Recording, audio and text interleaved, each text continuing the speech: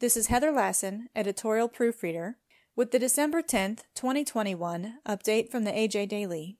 Today's update contains a look ahead to early 2022 dynamics in the cattle markets, news from state-federal partnerships to protect water quality, comments from R-CALF USA on the call for mandatory country of origin labeling, and an update on the weekly beef packer gross margin. A look ahead at early 2022 dynamics. Adapted from a release by Paul Dykstra, Certified Angus Beef. December has started off on a high note in the fed cattle sector, and all of us on the cattle side of the supply chain should be made well aware of what's ahead in 2022. We've recently discussed feed and weather-related pressures shrinking the beef cow inventory. Industry analysts predict further contraction of the herd in 2022, pulling feeder calf supplies lower for the next 2 years. As the cattle markets look more optimistic in the near term, it becomes easy to take an eye off of the goal for a minute. As prices rise, the bottom half of the cattle supply becomes more valuable, in step with the top half. To read more, go to cabcattle.com and select CAB Insider under the News tab.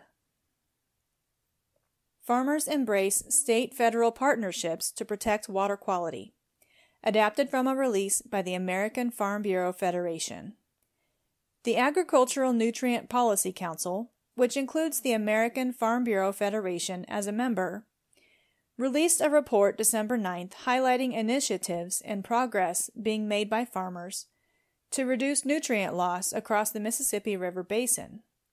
The report includes information from 16 states, and the results will be presented at the Mississippi River, Gulf of Mexico, Hypoxia Task Force virtual meeting on December 14th. During the Obama administration, the Environmental Protection Agency issued a framework memorandum for individual states to utilize in addressing phosphorus and nitrogen runoff. The framework called upon state agencies to bring together academic, agricultural, wastewater treatment, urban stormwater, and environmental stakeholders to develop and implement strategies to protect water quality.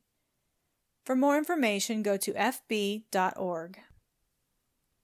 Hundreds of cross-sectional domestic interests call for mandatory country of origin labeling. Adapted from a release by R-CALF USA. On December 9th, more than 400 cross-sectional U.S.-based trade organizations, both food and non-food small businesses and individuals, from all across the United States have joined a letter now being distributed to every U.S. senator urging them to quickly endorse and enact the American Beef Labeling Act of 2021, S. 2716. The act is best known as the Mandatory Country of Origin Labeling Bill for beef, and requires beef sold at grocery stores to bear a conspicuous label informing consumers as to where the animal from which the beef was derived was born, raised, and harvested. Like the cross-sectional interests of the hundreds of signatories on the letter itself was written by national representatives from many segments of the U.S. economy, including consumers, workers, manufacturers, and farmers and ranchers. For more information, click on the link in this episode's description. Weekly Beef Packer Gross Margin. Adapted from a report by Len Steiner, Steiner Consulting Group. The weekly packer gross margin for beef packers has come under pressure in the last several weeks as live cattle prices have increased and the cutout has slipped lower. Livestock Marketing Information Center calculates the gross margin per 1,000 pounds of steer using a live steer price for Kansas, choice boxed beef, and byproduct values from USDA Agricultural Marketing Service. According to this calculation, last week's gross margin dipped below $500 per 1,000 pounds. This is still considered historically high, but is the lowest weekly value in 35 weeks. Most of 2021 has seen packer gross margin exceeding $600 per 1,000 pounds of steer. To read more, go to dailylivestocksreport.com.